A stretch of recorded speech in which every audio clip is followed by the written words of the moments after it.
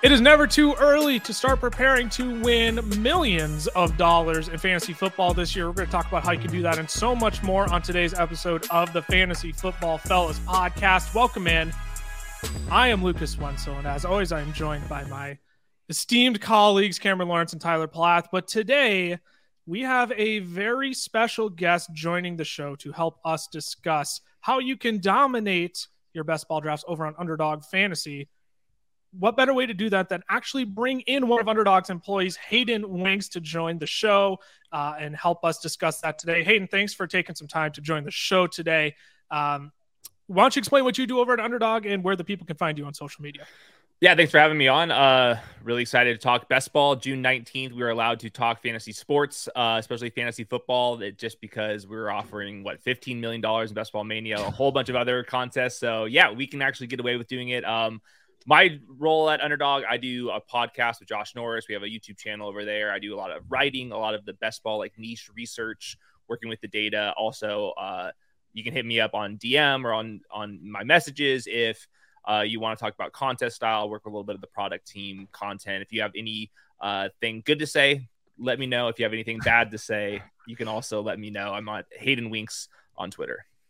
There is only good to say because, like you said, we can talk fantasy football on June 19th. There's no bad about that. You're living in a different universe if you think that's a bad thing. Like I said, we will be discussing the different tips and tricks to dominate best ball drafts over on Underdog Fantasy. Best Ball Mania 4 is live. $15 million up for prizes. That was not a joke. We're going to give you some of the best strategies on how you can get your share of that. And we'll discuss some of the best values at ADP that you can pick up along the way as well. But let's get into it. I won't waste any more time. We want to hear from Hayden, and you want to figure out how to dominate those leagues. So let's get into it.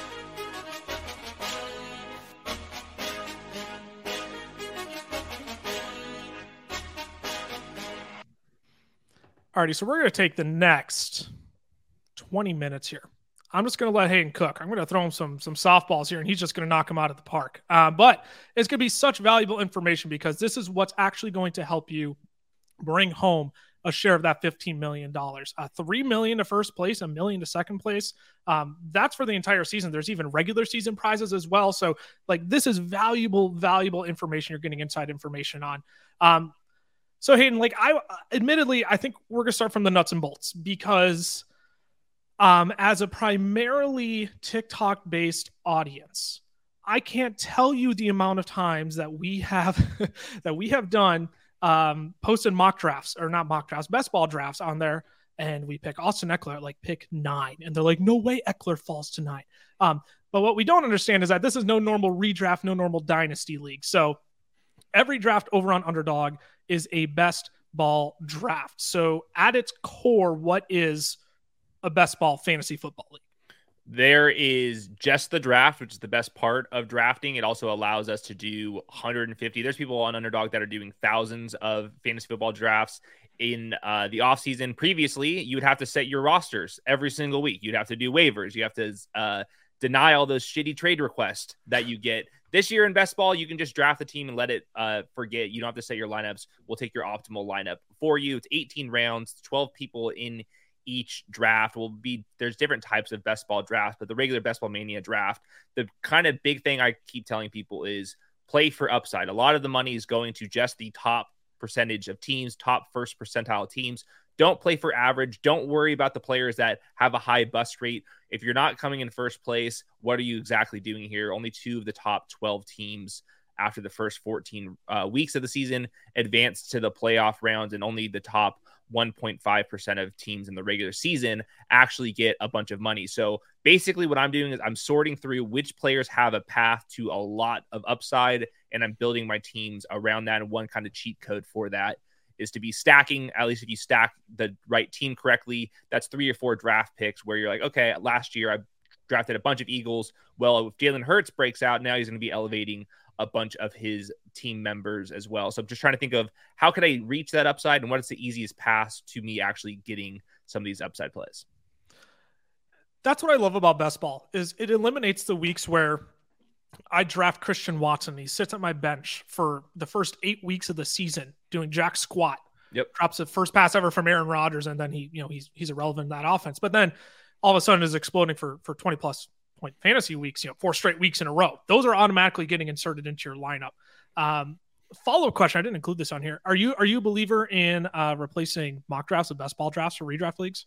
Yeah, there's no point anymore. We'll offer contests that are down to like I believe $1. We have puppy drafts that are very popular for $5. Yep. Best Ball Mania is $25. We go all the way up to $500 and even beyond that. So there's entry points for everybody. But really, when you're going through a mock draft or going through one of the mock draft simulators, they at once provided value. But those simulators, you're either drafting with players that are going to be drafting the first 3 rounds and then drafting Tim Tebow before they leave. You're not really learning from that. On Underdog Fantasy, you're drafting against people that actually care, that are actually invested. Our ADP updates every single day, and it's based off of only people that are drafting teams with money. So everything about this is super efficient. Everyone that's serious about fantasy football is on there. So if you just do a couple $1 drafts, a couple $5 drafts, you're going to be well more prepared than you would be if you're just doing mock drafts or just doing some of these simulators. I think the whole thing has really changed. And plus, for like $5, you're actually going to be able to sweat a team for 17 weeks. I'm not sure if anyone's mocking or sweating their mock draft teams. If they are, they should be imprisoned. Yeah, I'll leave it at that. That's a perfect way to sum that up. I mentioned earlier in my first question, right, where we get people who are like, no way Austin Eckler falls to pick 9. That's because wide receivers are going so insanely early in best ball drafts. And I have like a few theories on why this might be. All best ball teams are 3 wide receiver. On Underdog Fantasy, they're all 3 wide receiver teams that you start in your lineup each and every week. But why are wide receivers going so much earlier? Like you still get the Christian McCaffrey that's going, I believe his ADP is like the 3rd or 4th overall pick right now in Underdog. But after that, Bijan's not going until right around pick 7 or 8. Eckler's going tail end of the first round. So why is it that these wide receivers are being so elevated above these stud running backs who have proven consistent year after year? Yeah, I think this has been like one of the 2 big things this offseason about how to kind of navigate fantasy football. I think a lot of people that are drafting today were big fans of like kind of these niche fantasy football websites like RotoViz that are really deep in the analytics focused. A lot of it's coming from like full PPR and redraft. In wide receivers, I think people have a lot more fun kind of navigating which wide receivers are really good and bad versus running backs for some reason. I don't understand that, but I think the big thing for this year is a lot of the running backs that were being drafted in round 1 and 2 the last couple years, like the last half decade, are now 27, 28, 29 years old. We see some of that age cliff, someone like Derrick Henry, who was a stud even last year, but all of a sudden a worse team, definitely getting up there in age, lots of wear and tear. Someone like Zeke Elliott was a first round pick. He's kind of out of the picture. Dalvin Cook, same thing. Joe Mixon, a lot of these players just a little bit older, and we're going to be trying to find the next wave of these elite RB1s, people like Ramondre Stevenson, Tony Pollard, who could easily be worthy of round 1 picks, but have never done it to that level. And now they're kind of sitting in like the round 2-3 borderline. And I think that's been kind of the big difference this year. That's interesting to bring up like the historical aspect of it too, because one of my big theories was all of a sudden you're starting to see the guys like Justin Jefferson, Jamar Chase. Well, Jamar Chase was injured last year, bad example, but like Justin Jefferson, Stephon Diggs, Devontae Adams, like those guys are starting to play a full 17 games. It's almost like with any running back you draft, you're holding your breath for the entire year that they may not play. I assume that boils into it a little bit, but at the same time, yeah, like you said, you look at the historical aspect of it. Like I broke down our top 12 running backs on our YouTube channel the other day. Like Derrick Henry, he's totaled like 1,250 touches over the last 4 years alone. And he only played 8 games in 2021, right? So I think that's a really valid point you bring up in terms of running backs starting to age out and a new wave coming in, but just being so unincredibly sure on how to value them outside of Bijan Robinson, who's the best prospect we've seen since Saquon Barkley, debatably. As teams are drafting, though, so we know what a best ball league is. We know why wide receivers are going earlier, why ADPs might be a little bit different, but relatively similar to redraft as well. One of the things that I found most valuable is the strategy and how to actually fill out your roster. Like there's actually a strategy that goes in to the percent of teams moving on in best ball tournaments in terms of how they construct their roster, in terms of how many quarterbacks they bring on, how many wide receivers, how many running backs, et cetera. So these are deep drafts too. These are 18-round drafts on Underdog. What would you say is like the best way to construct a roster based on the weight of different positions people should be drafting? So it's 18 rounds, and like we said, there's no waivers. So you are sticking with these 18 players, and that's it. There's no kickers. There's no defense. You're welcome for that, guys. We don't have to grind any of those positions anymore. Only the good positions, except we still have a tight end. Yes. That's the other bonus I forgot to bring up, right? Yes.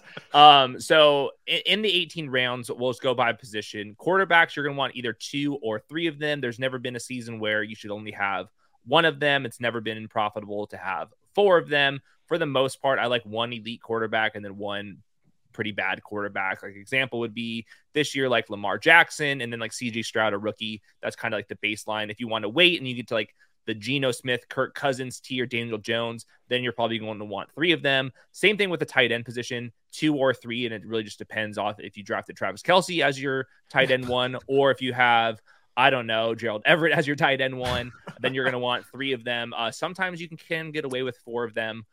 There's a kind of a late round tight end strategy that I like. So I'm usually drafting 3 pretty bad tight ends. We'll get to the reason why. And then for running backs and wide receivers, anywhere from like 6 to 10 wide receivers. And that really just depends how crazy you're getting with the wide receiver position early and also the ADPs. And then this year with the running backs, I would say anywhere between 4 to 7 running backs. And it really just comes down to like this concept, diminishing returns. If you drafted a bunch of running backs early, you need to actually use their points. You need to assume that they're going to stay healthy because we are trying to play for first place. If you've drafted 3 good running backs, there's no point in carrying a 6th running back, because if that 6th running back is in your starting lineup, something has gone very, very wrong.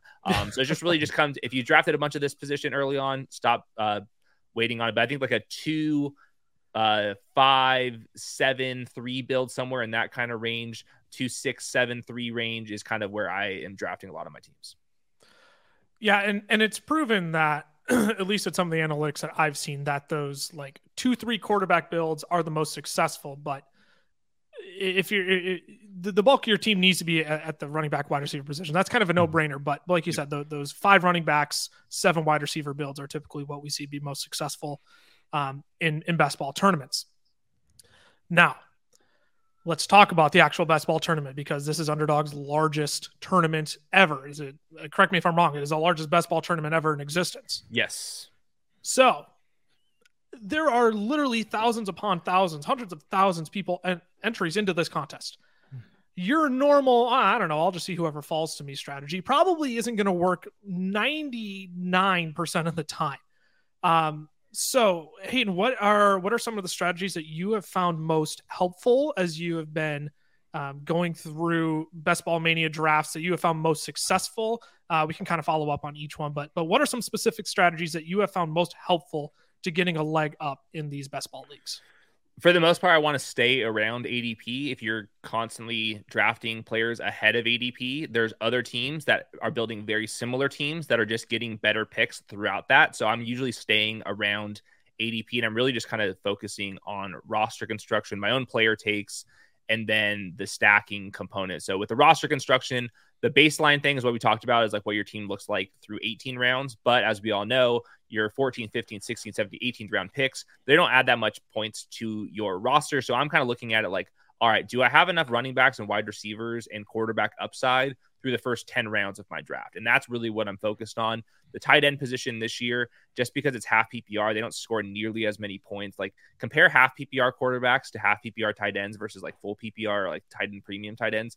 Tight ends just don't score enough points to like truly move the needle for me. So I'm kind of punting that position off. So like through the first 10 rounds, I just want to make sure I have a really solid foundation of running backs, wide receivers, and quarterbacks. And to actually get the upside, especially in a weekly game, because best ball, after you reach the playoffs, you have to advance in week 15 as a tournament, week 16 is its own tournament, and then week 17 is its own tournament. So weekly upside matters, and how you get weekly upside is to kind of hit that quarterback with your wide receiver. So I'm going out of my way to stack quarterbacks with the tight ends, quarterbacks with the wide receivers, and I don't think if you are not doing that, I think that you are leaving some money on the table. I think that's basically a requirement to understand roster construction. Don't reach at ADP, and then you have to correlate your teams. And for the most part, I'm mostly focusing on quarterbacks and wide receivers and quarterbacks with their tight ends. So maybe this has corrected itself. Correct me if I'm wrong. I feel like I've seen less and less teams, and this is just out in the Twitterverse where people are posting best ball leagues daily. Like, correct me if I'm wrong. Like, I feel like I have seen less and less stacking this year. Is that true? Have you seen that as well, or am I just getting weird crap all over my timeline? That isn't actually reflective of what you've seen. So I think that the stacking thing has gotten maybe a little bit more popular, but it was already really popular last year. What's happening this year is week 17 stacking is becoming more popular. And what that is basically, since so much of the prize pool is going to the week 17 tournaments, people are trying to think like, okay, similar to like if you guys playing DFS, if I have a quarterback and a wide receiver on a team, they go off. Well, the other wide receiver on the other team is going to be trailing. Now, all of a sudden, that wide receiver is going to be getting a lot of targets. He's going to get more fantasy points. So that's what a week 17 stack is. So I'm seeing a lot more week 17 stacking, but there is a lot of team stacking out there. And that's what's going to make this a little bit kind of wonky is there are some teams like I'll say the Chicago Bears, for example, the Jacksonville Jaguars, where a lot of these players don't make sense where they're being drafted if you're only looking at their projections, for example. But since you've already drafted Calvin Ridley and Trevor Lawrence, people are going to still draft Evan Ingram really high because they want to add on the team correlation there. So that's been a little bit different. If you can find a team that's like mid-price, the quarterback's not going too high, all of a sudden like that team hits, now you're going to drag up a bunch of these players. So there's kind of this like ADP thing where the best teams are really priced up and some of the weaker teams are really priced down, because I do think stacking has been at least probably as popular as it was last year. But the new wrinkle this year is like week 17's kind of gone mainstream. Yeah, so that was actually one of the questions in the doc I did want to ask, and I was going to wrap up with that, but I want to come back and touch on some other points too. But because we're on the topic, how much weight do you actually put into that? Because I've seen a lot of people, like you said, I have seen that emphasized a lot more this year. Yet I don't know if that's how I'm attacking every single one of my drafts, and I'm not saying that's how people who use week 17 stacking are actually attacking their drafts. But how much weight do you put into that versus, like you mentioned earlier, like just draft at ADP and we'll let the draft come to you? How much weight would you put into week 17 stacking? Well, I've looked into this. There is bring back correlation, like the opposing team. That does exist. Now, it's much smaller than your actual team stack correlation because the touchdown, both players are getting the points. All the yardage, both players are getting the points. The bring back correlation, you're like getting like maybe 10% of a boost. So at this point, a lot of the bring back correlation has been evened out by just how unique that overlap is. So like if everyone's doing the bring back correlation, I'm only drafting with the correlation and I'm only adding a little bit of it. A lot of it gets wiped out because you want some uniqueness with your teams as well. So I have not been using it much this year. In fact, I don't even know all of the week 17 matchups. A lot of the chart people really care about this. And I do think there is some reason to be bullish on that. It's just very low on my priority list. I just want to have good player projections, good player takes, draft them at good cost. I'm not reaching on these players. And then I'm really just focusing on the roster construction and stacking component. Because remember, the week 17 correlation is not going to help you actually get out of your 12-team draft to actually get into the playoffs. It's not going to help you advance in week 15 or week 16 either. But the team stat correlation, if I can just keep adding this team stat correlation, that's going to help me in week 17, but also in week 16, 15, and in the regular season as well. Yeah, that's the part I get stuck on with the week 17 stacking is I got to get there first. Like I got to make sure I have pieces to actually get to week 17 in order for that to even pay off. So you've repeatedly brought up the team stacking, which is 100% how I am attacking 90% of my best ball drafts. If I can correlate team stacks, I am very much looking forward to that. So what are some stacks that you're going after? Or maybe the simpler way of asking the question is, what teams are you looking to stack? What offenses are you looking to stack? So for the most part, I'm trying to stack about 3 teams. Each draft, I'll have an elite team. Then I'll probably have 2 kind of bad teams, hoping that they can be like league average offenses. And the teams that I've drafted the most, 72% of my teams have at least one Charger. And then the next teams are the Texans, Browns, Bengals, Lions, 49ers, Rams, and Patriots. So there's some pretty bad teams on there, like the Texans and the Patriots are probably not going to be very good. Then there's a lot of like kind of medium teams like the Browns, the Lions, the 49ers, the Rams are kind of in the middle.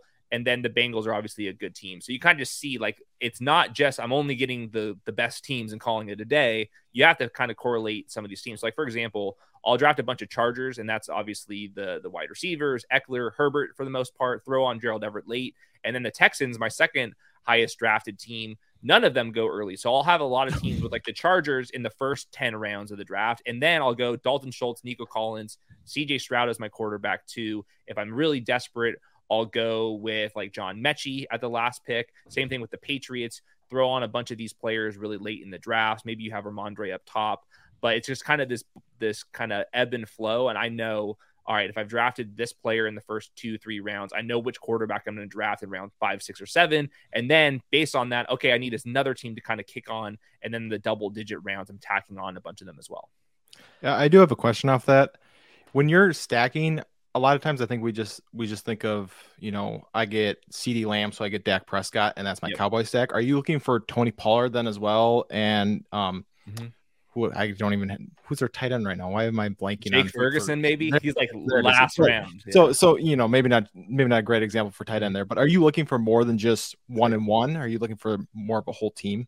So this is a very nuanced question with a very nuanced answer. For the most part, yes, the running backs are going to be positively correlated with their quarterbacks, their wide receivers, a little bit less so for tight end, but there is correlation. Like the perfect example would just be like last year with the Eagles. Miles Sanders by himself, he's not like some breakaway player. He wasn't a top 5 running back last year, but since the Eagles were so dominant last year, Miles Sanders pays off his ADP because there's just so much touchdown volume. And in general, in the second half of games, he's getting touches because they're blowing out teams. So Jalen Hurts and Miles Sanders have some correlation. Now, in a 1-week sample, just for like week 17, some of that gets diminished, and you kind of want obviously some ceilings with your running backs and your wide receivers and all of that tied together. So yes, I am doing it, but a lot of it's just to kind of help me out over the course of the season. And I just want to make sure like in the 1-week samples, week 15, 16, and 17, I kind of get away from that. And each one of those positions have different like levels of correlation, but the simple answer is yes, all of them are positively correlated at least throughout the entire season. For sure. Nice of you to join the show, Cameron. Thanks for popping in. The answer to your question, Luke Schoonmaker, rookie tight end, is currently on the roster as well. So you got him, and Jake Ferguson would be the other accepted answer. I wanted to say Luke Musgrave, but I knew it was wrong, and so I couldn't convince myself to try anything else. No, Musgrave, but yes, one of those rookie tight ends is out in Dallas somewhere. Hey, and let's wrap up. One more question I want to ask on. You talked about not reaching at ADP. When would you say it is appropriate to reach at ADP? Because you start getting to the end of underdog drafts, and all of a sudden, I'm like, oh man, look who's fallen way past ADP. Donovan Peoples-Jones. I'm stoked about him. So when would you say it's appropriate to start getting out of okay, he's within 2-3 spots of ADP. I should stick within this range. When would you think it's okay to actually start reaching 10, 15 spots down the board? So this would be like the best ball 300 level class is when you start figuring out when to reach. And this gets really complicated really fast. So sorry if I go full galaxy brain here. So you're part good. of this that's what you're here for. Okay, good. Yeah, I guess if you are tuning in to a fantasy football discussion 30 minutes into a podcast on June 19th, you actually do care about this. So let me get to the details.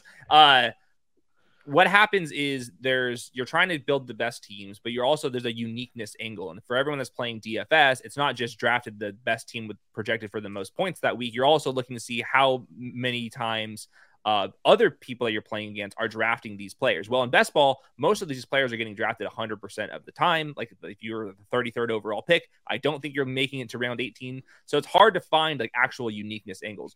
One way to do that is to kind of look at the ADPs and try to reach on players who are on the other side of the draft board. So like a perfect example would be I reach in round 2 and round 1 a little bit more often than most people do. So if I have like the 11th or 12th overall pick, instead of just taking the player that's 10th overall in ADP and 13th overall in ADP, everyone else is doing that. So if those two good players go off, it doesn't really separate me. What I'm going to do is I'm going to draft the player that's 17th in ADP and 18th in ADP, because how do you get those two players? They're both in the middle of the second round. They're not being drafted together very often. So if I am right about those two players, well, now I have a big leg up on the field just because they're not being drafted together. So that's kind of like combinational uniqueness, combinational ownership. So in round 2, I'm doing that. And then at the very end of my drafts, like round 16, 17, 18, I'm scrolling down and I'm drafting players that do not get drafted very often. So if you on Underdog, you see a player with an ADP above 192 to 200 all the way to 216 overall, those players are only getting drafted 20% of the time. So could you make an argument that the player that's with 170th ADP is a better projection than the guy that's 200th? Yeah, a little bit, but the guy with 170th overall ADP, he's being drafted 100% of the time. The player that's at 200th overall is only being drafted 10% of the time. I would rather just take the worst projection by this much and add all of that uniqueness. So I'm drafting players ahead of ADP basically only for uniqueness purposes. And then on occasion, if I'm looking at the draft board and I hate the 10 players at the top of the queue and I really like the 11th player, I will reach on that. But I think a lot of people probably be doing that too much. So I will do it based off of player takes. But for a lot of it, I'm just kind of thinking through, how am I going to add some uniqueness to my team? Yeah, because at that point, that player sitting at the end of your lineup, anyways, the 178th player off the board, likely is going to make an impact over when you have AJ Brown and Terry McLaurin and Christian Watson, just to throw out 3 names. Like, they're probably not cracking your starting lineup, so you may as well throw darts on, like you preached earlier, high upside players. You're not playing the safe floor of a Donovan Peoples-Jones, as I mentioned. Last question before we transition to some values here, some of the people you should actually be looking to target and sit on for ADP on Underdog. What is like the number one thing you would say? We go all galaxy brain. Now I'm going to ask you to like shrink your brain down again. I'm so sorry. What is like the number one thing you would say to a first time best ball player? I would say start with some low entry drafts and just keep doing a bunch of them, and you'll start getting a feel for the draft board. Like, that's one thing that you can do your rankings. You can upload somebody else's rankings, but you need to know, like, okay, I really don't like the quarterback 2s that are available for me. So I'm going to go out of my way to get some good quarterback 1s, or vice versa. Like, I just do not like any of these wide receivers from like wide receiver 45 to wide receiver 60. Just feels really gross. So I need to make sure that by the time those guys are on the clock, I've already drafted 5 or 6 wide receivers. So that's just something that like takes some feel. So if you have $50 to spend this entire summer, do a bunch of $1, $5 drafts. And then maybe by the end, you feel comfortable to do something at a higher price point. But I just think that there's a lot of kind of give and take that it's hard to wrap your hand around until you are sitting in there and doing some drafts. But for the most part, just if you're not reaching at ADP and you are kind of staying with it in this like roster construction window that we went over, I think you'll be fine. Throw on some correlation when it makes sense, and just really just kind of make a couple stances with a couple teams throughout your draft. And I would also say draft as if you're right. Like, don't keep hedging against yourself. If you drafted Travis Kelce in round 1, well, guess what? You're better hope that Travis Kelce repeats last season. So don't draft Mark Andrews as well. Draft Travis Kelce and then wait a while. Just keep kind of doing that throughout the draft. Scared money don't make money. That's 100% true. And the best part is if you have $50 to spend on best ball drafts this summer, Underdog will double that for you. Use a promo code fellas. They will double your first deposit up to $100. So that 50 will very quickly turn into 100 just like that. And you'll even get our draft guide for free on top of it. Hey, and thanks for breaking down some of the best strategies to use in best ball drafts, so specifically in Best Ball Mania 4 to get your crack at $15 million. Let's transition now, turn the corner to some of the players you should be targeting at their current ADPs.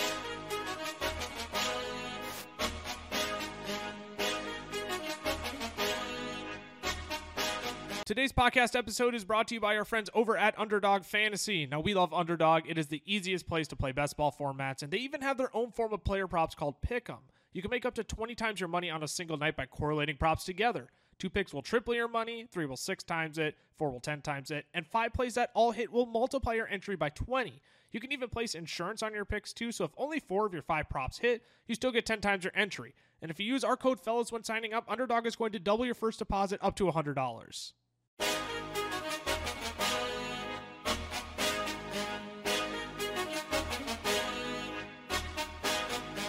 Alrighty, we are back.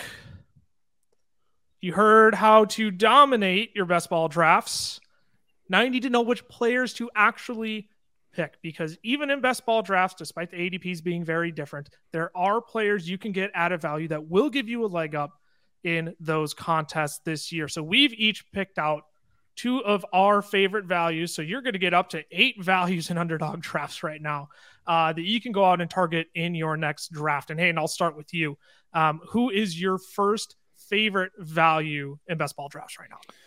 So the player I will be drafting the most of, he's currently my third most drafted player, is David Montgomery. And I know a lot of people think David Montgomery, and I'm not necessarily saying that he's the best running back ever, but I will say that he does have a bell cow ceiling, and he's been used as a bell cow before. The Lions actually paid him like a bell cow. They gave him basically a 2-year, $10 million deal to kind of replace Jamal Williams. They could have easily re-signed Jamal Williams, but they were looking for something more than that. Last year's Lions were first in running back usage, how often they use their running backs.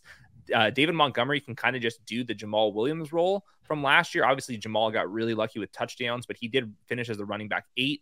DeAndre Swift in this offense finished as the running back 21. Obviously, Jahmyr Gibbs is going to have a decent amount of role himself, but Jahmyr Gibbs was a very kind of niche player back in college. He only had 10 carries with 2 or fewer yards to go at Alabama. He only had 4 carries inside the 5-yard line. Almost 75% of his carries came off tackle or to the complete outside of the offensive line. He never ran up the middle. He never used the gap system that the current Detroit Lions use. We've not seen him at the goal line. I've seen David Montgomery do that a bunch of times. So I think that David Montgomery can kind of pay off this like running back 27 price tag, even if Jahmyr Gibbs is very good. Now, what happens if Jahmyr Gibbs is either really bad, probably unlikely, or just gets hurt because, he's a smaller back and he's a rookie and he's never had a big bell cow profile? David Montgomery can play all 3 downs on the offense that had the most running back fantasy usage in the league last year. The offensive line is sweet. David Montgomery has already been a top 50 player in previous seasons. I don't see why there's not a ceiling case. And this kind of goes back to the discussion of like, okay, everyone thinks that he's kind of garbage, so he's not going to be drafted high. So check. I think the projection's pretty good. And also, we're playing for first place. If Jahmyr Gibbs was out of the offense, let's say he has a hamstring tear late in the season, David Montgomery will be ranking him as a top 10 running back. We'll be doing TikToks with David Montgomery as the guy that you have to play in DFS. We can all play this game before. We've seen it before. So he's going to be my highest drafted player.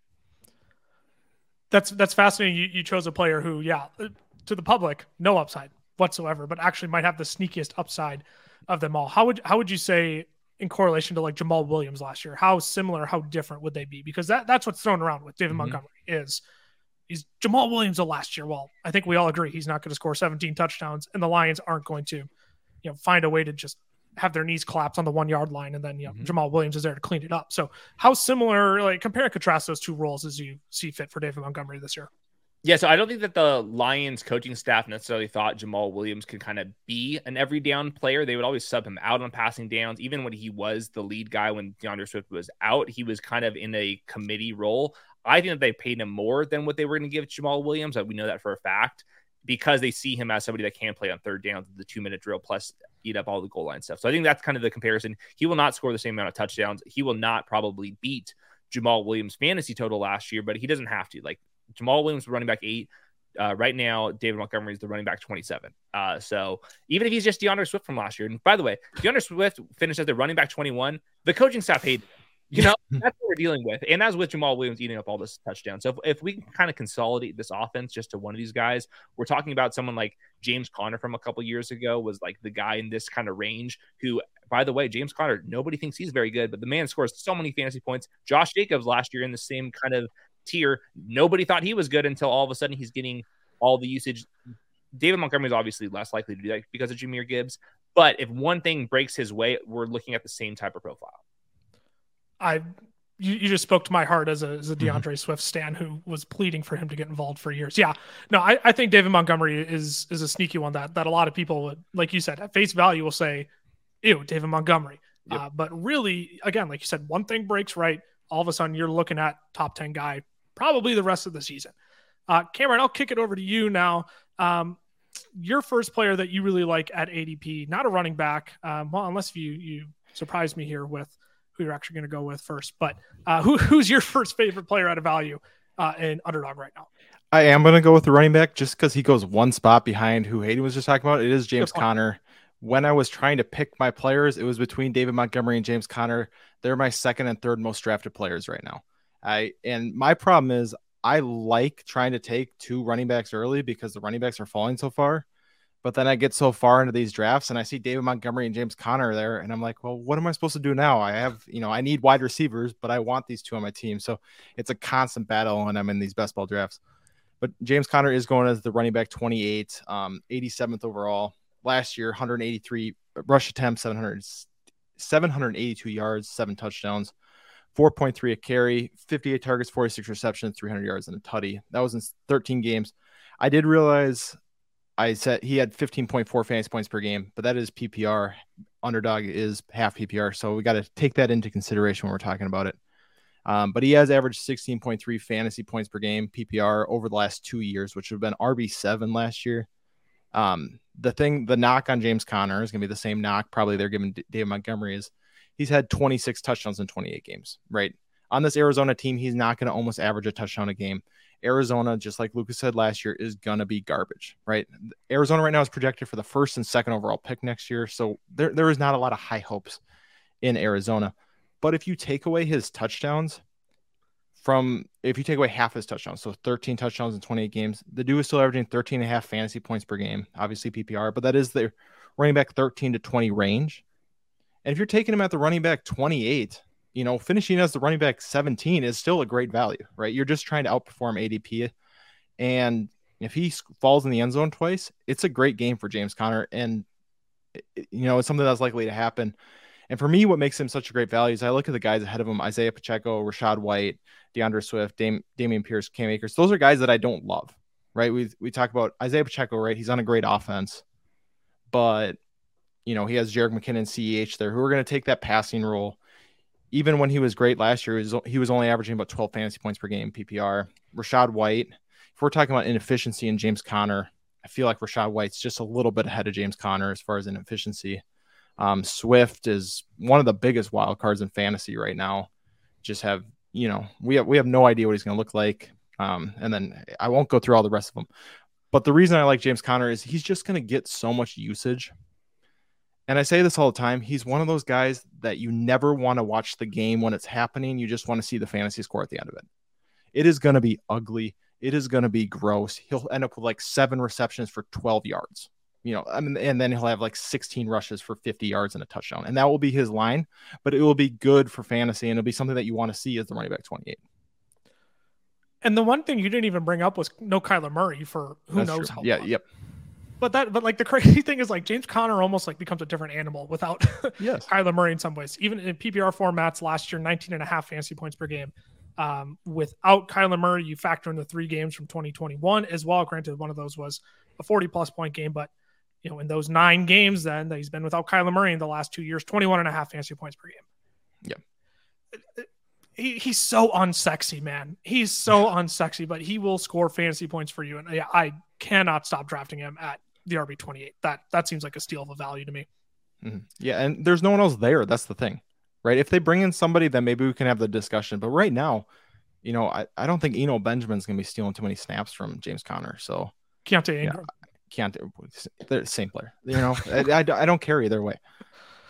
Keontae Ingram. Oh, I literally had his backup running backs down here somewhere. I know Keontae Ingram is the direct backup, and that's not someone. You're right. And they didn't use him at all. Even when Connor was going crazy last year, they had every opportunity to sprinkle him in when the season was out of line. And I don't think they're going to bring in any of these running backs. They're offloading contracts right now. There's no point to bring him in.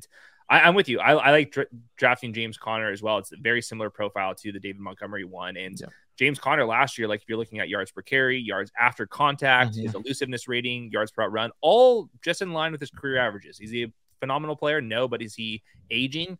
Not really, at least as of last year. And I think he has the 8th highest cap hit at the running back position this year. They're almost paying him $10 million, one of the highest on the entire team. And I just think it's just going to be an ugly refresh the box score season from him. But like one of the secret hints to Underdog Fantasy, if everyone thinks that these players suck in real life, just draft them. Nobody's going out of their way to draft David Montgomery and James Conner. But that means everyone's not drafting them. They're probably going too far. Yep. There you go. That's your other tip. If you're a first-time drafter, if everyone says they suck, you should probably draft them at that point. Ty, I'll kick it over to you. I'll let you finally speak on this episode. We're 40 minutes in. You haven't even said a word yet. Welcome to the episode, Ty. You can prove your existence now by making it 3 running backs in a row that you love at their current value.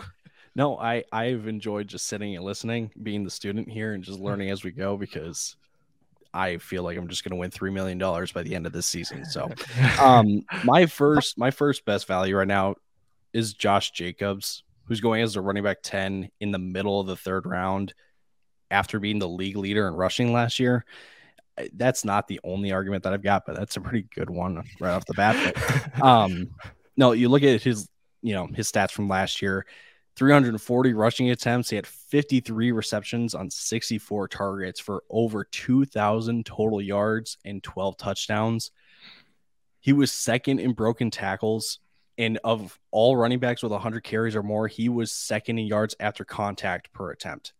He refuses to go down. He gets volume. And the biggest question mark for a lot of people last year was, where does the receiving work come into play? That was me. Yeah, it was you. It didn't change.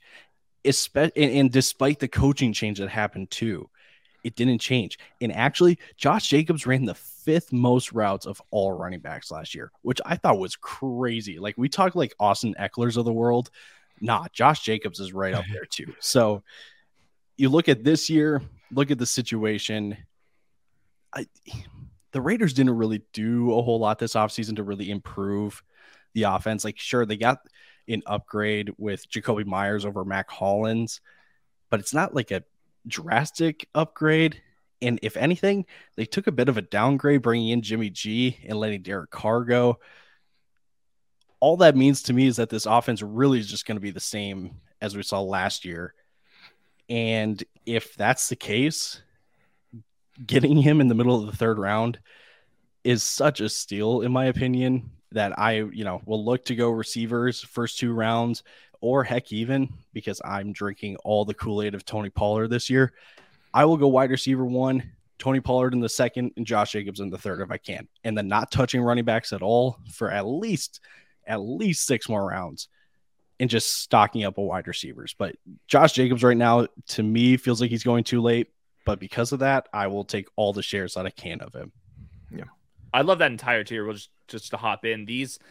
I like the elite wide receivers. Yes, they are layup picks. You draft them. Justin Jefferson's, Jamar Chase, Cooper Kupp, I think even undervalued right now. Start with them, and then going any of these two. Like, this whole tier to me, like starting with Tony Pollard all the way down to Josh Jacobs and Breece Hall. All these running backs straight up project way more than the wide receiver going around him. And I think that at the beginning of the show, we're talking about what's going on with these wide receivers getting priced up.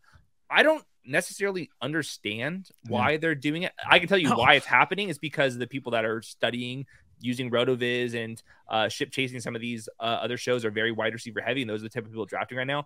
I haven't found much mathematical evidence of why the wide receivers are going. Like Amon-Ra St. Brown, Jalen Waddle, Chris Olave, Devonta Smith, T. Higgins, all good players. DK Metcalf, fantastic players. We like them right in fantasy. Look at their points versus Josh Jacobs' points last year. It's like it's like not even close. It's truly not even close. So I'm with you. I'll start with the elite wide receiver, and then I'll mix my way into this tier. I've drafted a bunch of Josh Jacobs. I drafted them over Derrick Henry and right next to Ramondre Stevenson. Like, these guys could be absolute game wreckers. And the best part with Jacobs, we just saw it last year. Like, we don't have to kind of fast forward with Ramondre Stevenson or Breece Hall. It's like Josh Jacobs, just do what you did last year, and you're going to be a 2-round value for sure. The situation, the lack of change in situation just baffles me. I'm like, the change almost benefits Josh Jacob to, I don't know, if I'm Josh McDaniels, I probably don't want Jimmy G hucking it downfield as much as Derek Carr did. I don't want him throwing the football much in general. He's an accurate passer, 66% better over the past 3 years, but Josh Jacobs is that offense. He's that run game. There's another. The amount of times that you brought up taking that elite wide receiver and going bam, bam, running back right after Hayden. Yeah, the amount of Jamar Chase, Justin Jefferson I've taken, Josh Jacobs, Tony Pollard the next 2 rounds. I don't know what team is stacking up better than that afterwards, because you're talking 3 of the top 25 players in fantasy football, and you're only through 24 picks. So couldn't agree more on the value there, Ty. You all are talking about some top 30 guys. I'm gonna get a little nasty and go outside of the top 30 here.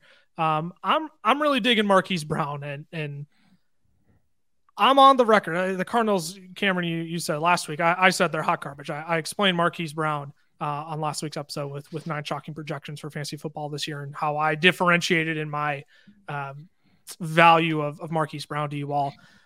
we saw how good he was without DeAndre Hopkins last year, right? First 6 weeks, he was a wide receiver 5 overall, averaging 18.3 PPR fantasy points per game. Again, taking half PPR into account, but bear with me.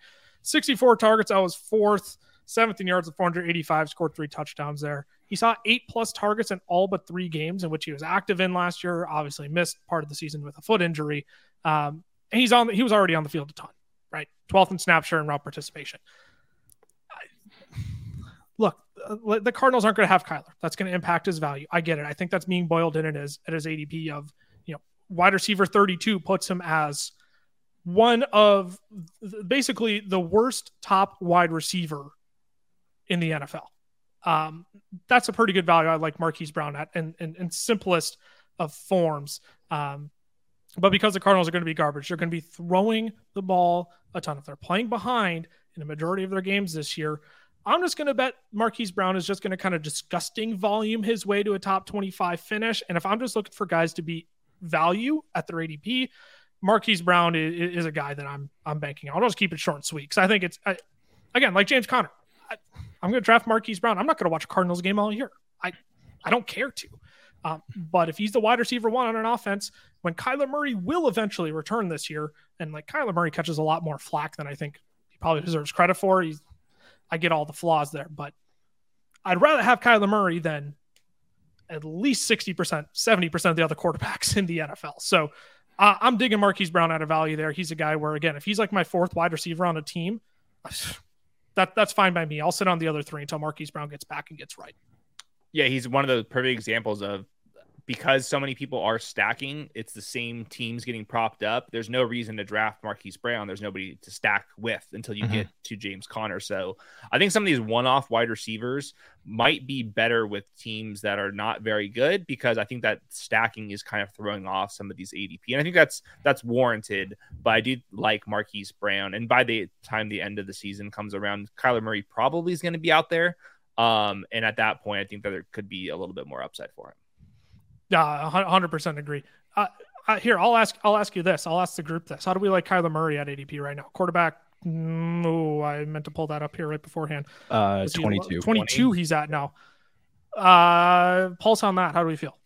I've taken too much Kyler Murray. That's what I'll say. I have too. I will admit it. Let me check. I don't think I've drafted him a single time yet. I'm through 40 drafts. Yeah.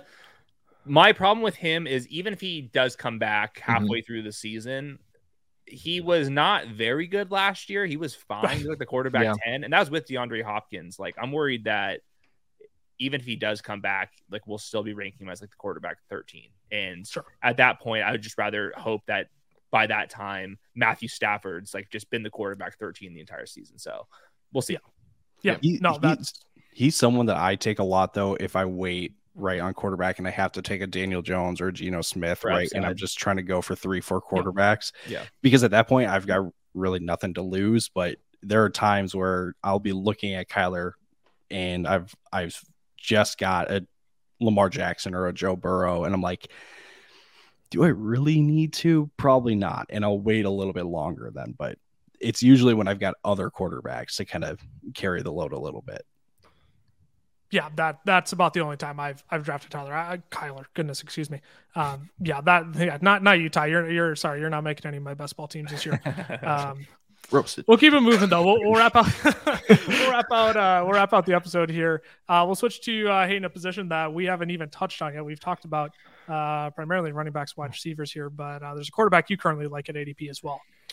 I like all the elite quarterbacks. I just posted a video on YouTube about why it is, but I think something's happened in recent for both real life and for fantasy football. Previously, like 5-10 years ago, the rushing quarterbacks were like late round picks. Like Lamar Jackson, before he was winning the MVP, he was not going where he is. Now the elite rushing quarterbacks are priced up. Like Anthony Richardson hasn't played it down in the NFL. A lot of people didn't even think that Anthony Richardson was a good prospect. He's a quarterback 10 because the rushing projections is now banked in. And then on the flip side with the NFL, all the best quarterbacks in the NFL are now dual threat quarterbacks. There's no more Tom Brady's. Like, that era is over. Aaron Rodgers era, Peyton Manning era, all of those players, elite fantasy quarterbacks, but they were relatively capped because they didn't run the ball. Now look at Josh Allen, Patrick Mahomes, Lamar Jackson. All of them, the best fantasy quarterbacks, do both. Lamar Jackson led the league in passing touchdowns couple years ago. Patrick Mahomes runs like crazy. Josh Allen runs like crazy. So it's hard to find late round quarterbacks now. And I think a lot of the data previously was, hey, I can just wait on quarterbacks. I can kind of play the matchups for redraft. I can find a quarterback on waivers. In best ball, I think it's hard to do. All the rushing quarterbacks are priced up. So what I'm doing this year, and it's what I've done last year, is just draft the elite ones. So my favorite value among the elite ones is Justin Fields. He's now going in the 5th round at times. You can definitely get him in the late part of the 4th round.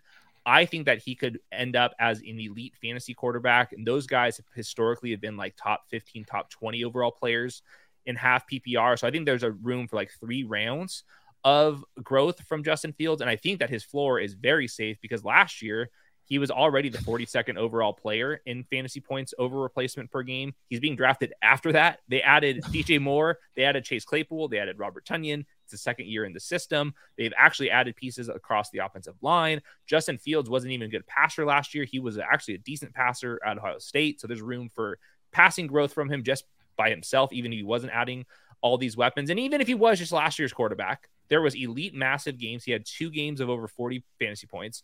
And if he just repeats that, that's a totally fine pick at the 5th round. I can add on Chase Claypool at the very ends of my draft. If you like Cole Kmet or Darnell Mooney, I guess you can draft them to tack this on. But even if you kind of got struck out with the stacking components, Justin Fields is one of these quarterbacks you don't have to stack with. It's better to stack with them, but you don't have to do that. If you only drafted Joe Burrow, your team's pretty screwed. But if you only drafted Justin Fields, I do think you can get there. So I'm looking at him versus some of these like boom bust running back, some of these wide receivers I just don't see a bunch of potential with. And then Justin Fields just looking at me in the face. This is kind of like, I wouldn't say it's the Jalen Hurts profile from last year because the Eagles organization is just way better than the Bears. But if you can do half of that leap, you're talking about somebody that can be a record breaker when it comes to kind of this rushing plus fantasy ceiling outcomes. And we saw how he produced on rushing volume basically alone last year, where he was already proving to be a top 5 guy. Now there's room for improvement in the passing game. I mean, the amount of times we see the people where it's, oh, look, DJ Moore and Stephon Diggs and Tyreek Hill and all the trades that these teams made. Like, let's not draw causation, correlation to causation there. But at the same time, like, there is room for Justin Fields to improve on a multitude of levels in fantasy football. And his legs are what's going to bring you the elite value in fantasy football. Yeah, I do like Justin Fields at his current ADP. Looking at the time, I want to make sure we respect Hayden's time and get him out of here within an hour. So I'm in no rush. He's in no rush. All right, Cameron, let's do it then. We're gonna dive into another quarterback that you like at their current ADP. Not as mobile as a Justin Fields, but can use his legs a little bit. But I'm with you. I'm really loving this quarterback at his current ADP. Yeah, I mean, if we got time, I got 9 more players too, so just dive in. But yeah, I didn't realize this. I'm just picking the guys who are going one after at their position behind Hayden. So he had the QB6. I'm going QB7 with Justin Herbert.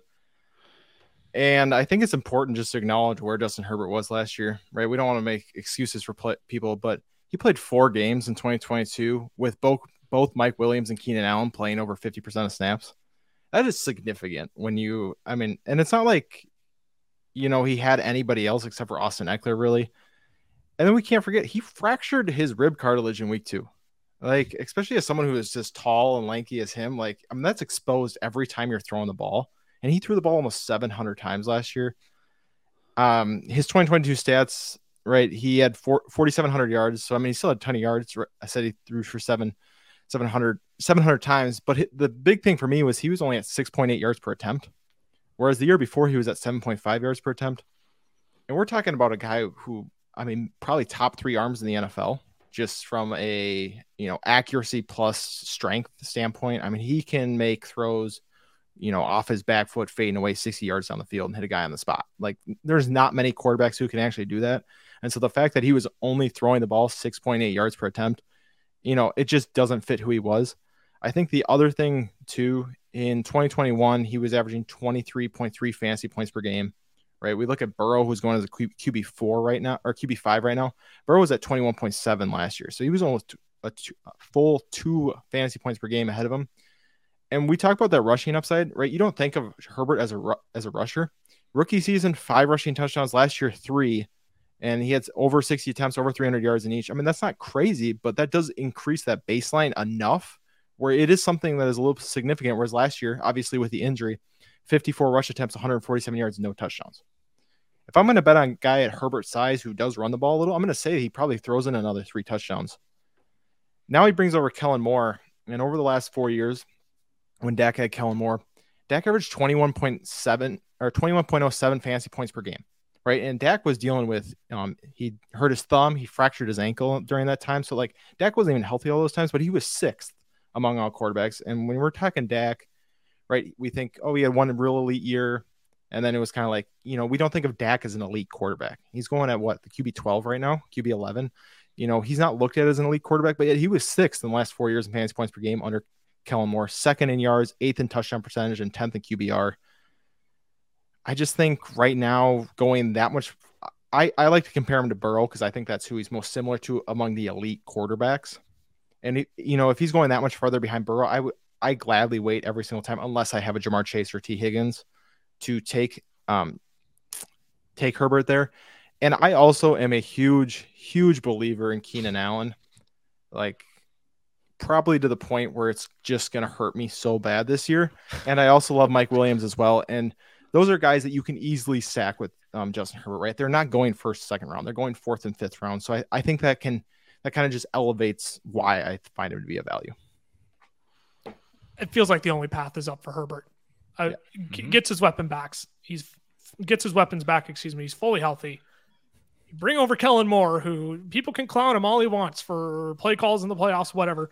All I know is that dude knew how to produce a scoring offense and a high-powered offense in all facets of the game, passing and rushing wise. So he's probably my biggest candidate for a bounce back year this year. I couldn't agree more at his ADP. Also, left tackle, one of the best in the league, just out the entire year. Yep. So there's so many. All he has to do is just throw the ball downfield more often. I think part of that was because of the left tackle situation. Also, he had nobody to throw the ball downfield to because of all the injuries. And if the second he does that, the touchdown rate's going to go up, the yards per attempt is going to go up, and we know they're going to throw the ball a ton this year. They kind of have to because of that division. So, yeah, I'm with you. The Chargers, like I said, were my highest drafted team. I've drafted a bunch of Justin Herbert with Mike Williams, Gerald Everett. I'll mix in Keenan Allen certainly. And like you said, with comparing him to Joe Burrow, if you're right about Joe Burrow, well, you also still drafted players in the 1st, 3rd, and 4th rounds. At least if you're right about the Chargers, you've drafted them in the 4th, 5th, and 6th rounds. So there's a little bit of even growth at the cost too. I go for it. Sorry. I love Justin Herbert too, just because like when I think of guys outside of Patrick Mahomes who could have 5,000 yards and 40 touchdowns, I think he's at the top of my list, right? I think Burrow's in there too. And, maybe Josh Allen has a crazy passing year can get in there, but Herbert's that second guy on that list who I think can do that. And that's just upside you really can't find anywhere else at the quarterback position. I couldn't agree more. Ty, I'll kick it over to you here. You're going to talk about a wide receiver, actually gained some competition in the wide receiver room this year, but you're thinking it might actually be to his benefit at his current ADP. Yeah. So I'm talking about Christian Kirk, and Christian Kirk, really this comes down to, it just feels like people have just forgotten about Christian Kirk just because of Calvin Ridley now. And this is not like he's going too late or anything, but just people aren't talking enough about what this Jacksonville offense can look like with Trevor Lawrence going into year 3 after a very successful season with Doug Peterson. Yet ETN with Tank Bigsby now in the backfield. Evan Ingram had a career year, right? So there's a lot happening with this Jaguars offense, but Christian Kirk still stands out to me for really, one reason. And it's because he's the primary slot wide receiver in this offense. That doesn't conflict with any other target or weapon in that offense. Calvin Ridley has never been a slot wide receiver. And it feels like there's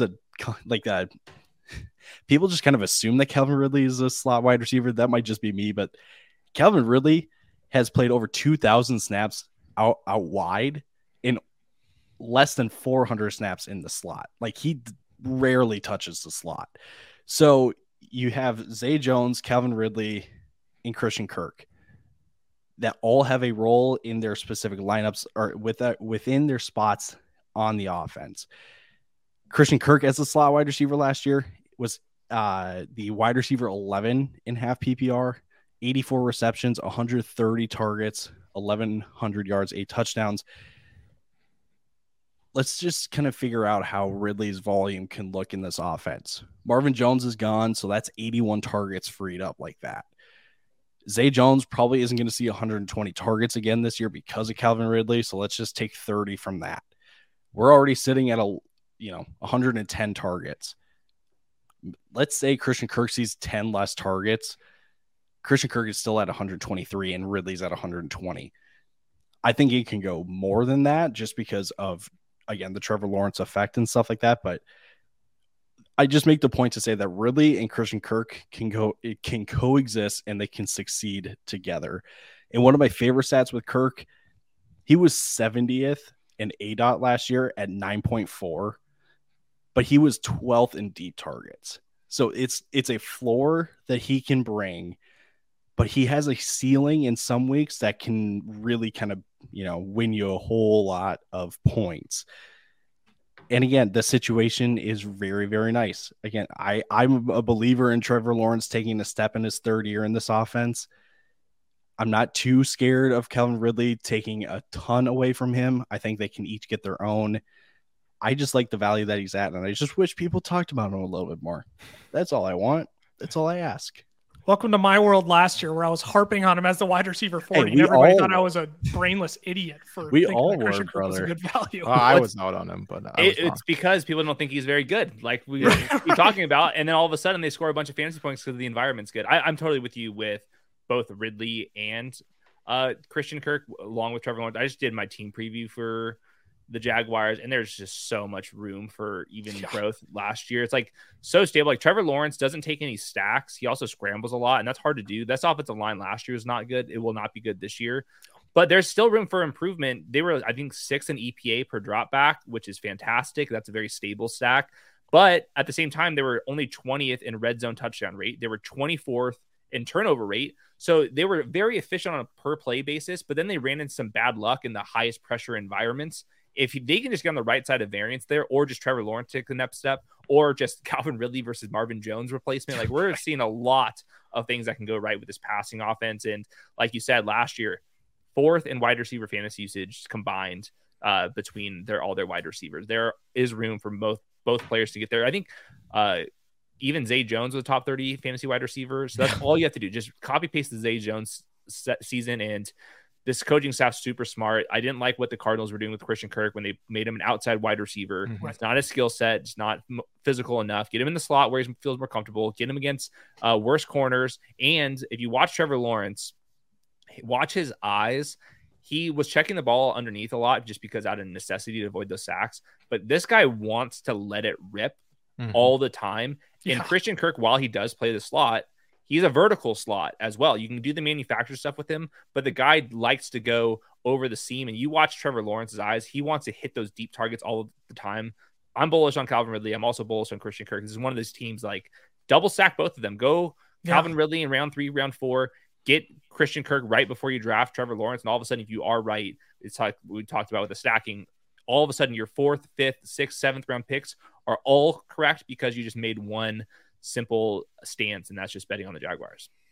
Yeah, that's been my thing all year is I feel like I am way too low on Trevor Lawrence, and I'm trying to convince myself to get higher on Trevor Lawrence because I just, there's got to be a jump for him after what we saw last year. Yeah, as if the jump from a terrible rookie season with the worst head coach the NFL may have ever seen his rookie year. No, but like if Trevor Lawrence was truly drafted to be, again, the best prospect we have seen since Andrew Luck, if he was drafted to be that, he's going to make both of these guys work. That's just how it's going to be. And Doug Peterson will make sure that happens. I agree. I like Kirk at wide receiver 27 right now. Again, I'm just going to dig down the board because you all are taking a lot of values that I like in the first part of the draft. I'm going to keep going down. Jahan Dotson, he's my fantasy football crush this year. Like I cannot stop just admiring how much I love Jahan Dotson.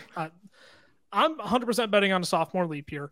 We know how prevalent those are. I'm not saying he's, Justin Jefferson, Jamar Chase size sophomore. Like that's not what I'm saying at all. But like he possesses that great draft capital. Wow, I didn't think that'd be so hard to get out. 16th overall in the 2022 draft, right? Taken ahead of Treylon Burks. Started off last year hot, proved that he was worth that 16th pick. He had 18 fantasy points in 2 of his first 4 games. Obviously loses a good chunk of the season due to injury, but then he comes on later in the season. He gets eased back into action, weeks 10, 11, 12. Everyone's like, man, he's just not the same. They're not even using him. But like the Washington was starting to ease him back in. He was a guy where if you stashed him on waivers, week 9, week 10, you were really grateful afterwards because from weeks 13 to 18 to close out the season, wide receiver 15 in fantasy points per game. He led the team in targets. He led Washington in targets per route run. He led Washington in yards per route run. He led them in air yards. So great stats I'm looking at here. And that's not to go out and make the proclamation that he's the wide receiver 1. But I'm not scared of him as the wide receiver 2 in this offense either. You look at those same splits between weeks 13 and 18, him versus Terry McLaurin. And I'm comparing these two. McLaurin, 15.3 yards of reception. Jahan Dotson, 16.4. Fits profiles right. That's kind of expected. And then you look at air yards. Well, McLaurin only had 5 more, 238 to Dotson's 233.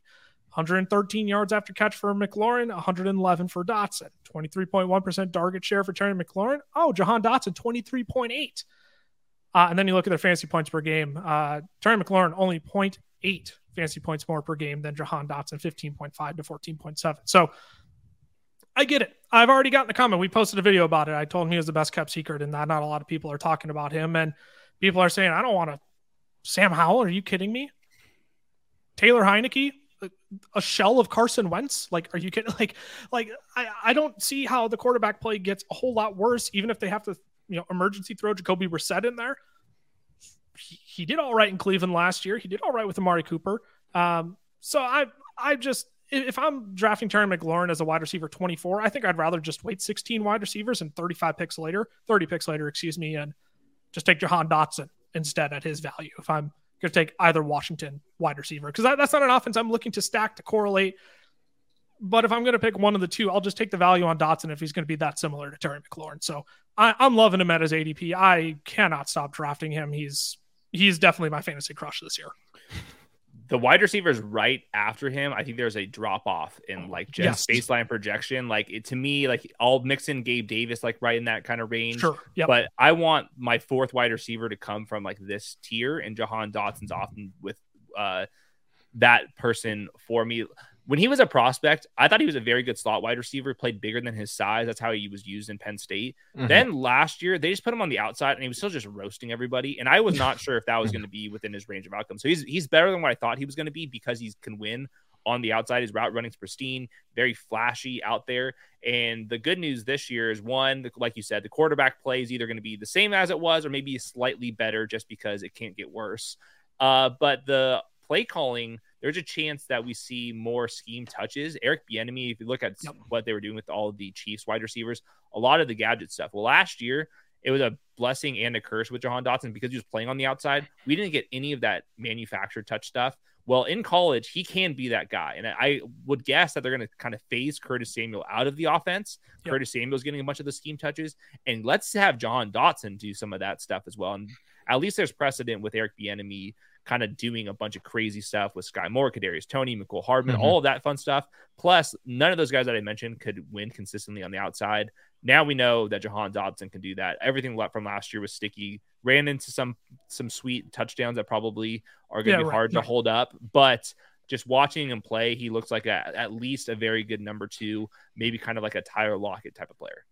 Yeah. Oh, yeah. I love that Tyler Lockett comp. I think that's totally within his range of outcomes. And yeah, he's just a guy where I just look at the value and I'm like, that I feel like that's Jahan Dotson's floor this year. Maybe his floor, comes out is a little bit lower because, if the wheels just fall off of Sam Howell and Jacoby Brissett and Eric Bieniemy is actually, not a good offensive coordinator. Like everybody fears that might actually be the case. Because Andy Reid is calling all the plays in Philly. I digress. Or in Philly, in Kansas City, I digress. He's a guy where it's like, it doesn't hurt at this point. And I absolutely love the upside he possesses. So there you have it. Now you know everything. Now you know how to win $3 million in Underdog's Best Ball Mania 4 contest. If you don't win it, don't come to us. It's not our fault. But you have a few tips and tricks you can keep in your tool belt to dominate Best Ball Mania drafts. A few of our favorite values in drafts as well. Big thank you to Hayden from for coming on and just cooking this entire episode. Great information there from both fantasy football and NFL perspective. Again, Hayden, I'll let you one more time. Where can the people find you? Where can the people find the Underdog Show? Because you all are making such great content over there. It's why we love absolutely partnering with you guys. Well, yeah, appreciate it. Josh and I are at the Underdog Football Show on YouTube, and then you can find me on Twitter at Hayden Winks, and just throwing a little teaser out there. We have another best ball type of format coming relatively soon. So it's going to be a little bit different than Best Ball Mania 4, but a lot of the principles will be able to apply, and it's going to be a lot of fun. It's a contest type that I've never seen before ever. So make sure you're signed up for Underdog Fantasy. We will continue to innovate. You heard it here first. That's exciting. I was not expecting that. And all of a sudden, I'm going to go throw too much money into my Underdog account in preparation. No, I'm kidding. Promo code fellas will double your first deposit over on Underdog Fantasy. You'll get our draft guide for free on top of that as well. Thanks for tuning in to this episode of the Fantasy Football Fellas podcast. We'll be back later this week with another divisional breakdown. But thanks for tuning in. We will see you all later this week. And thanks again to Hayden. Really appreciate the time, man. We will see you all later this week. Deuces. Deuces.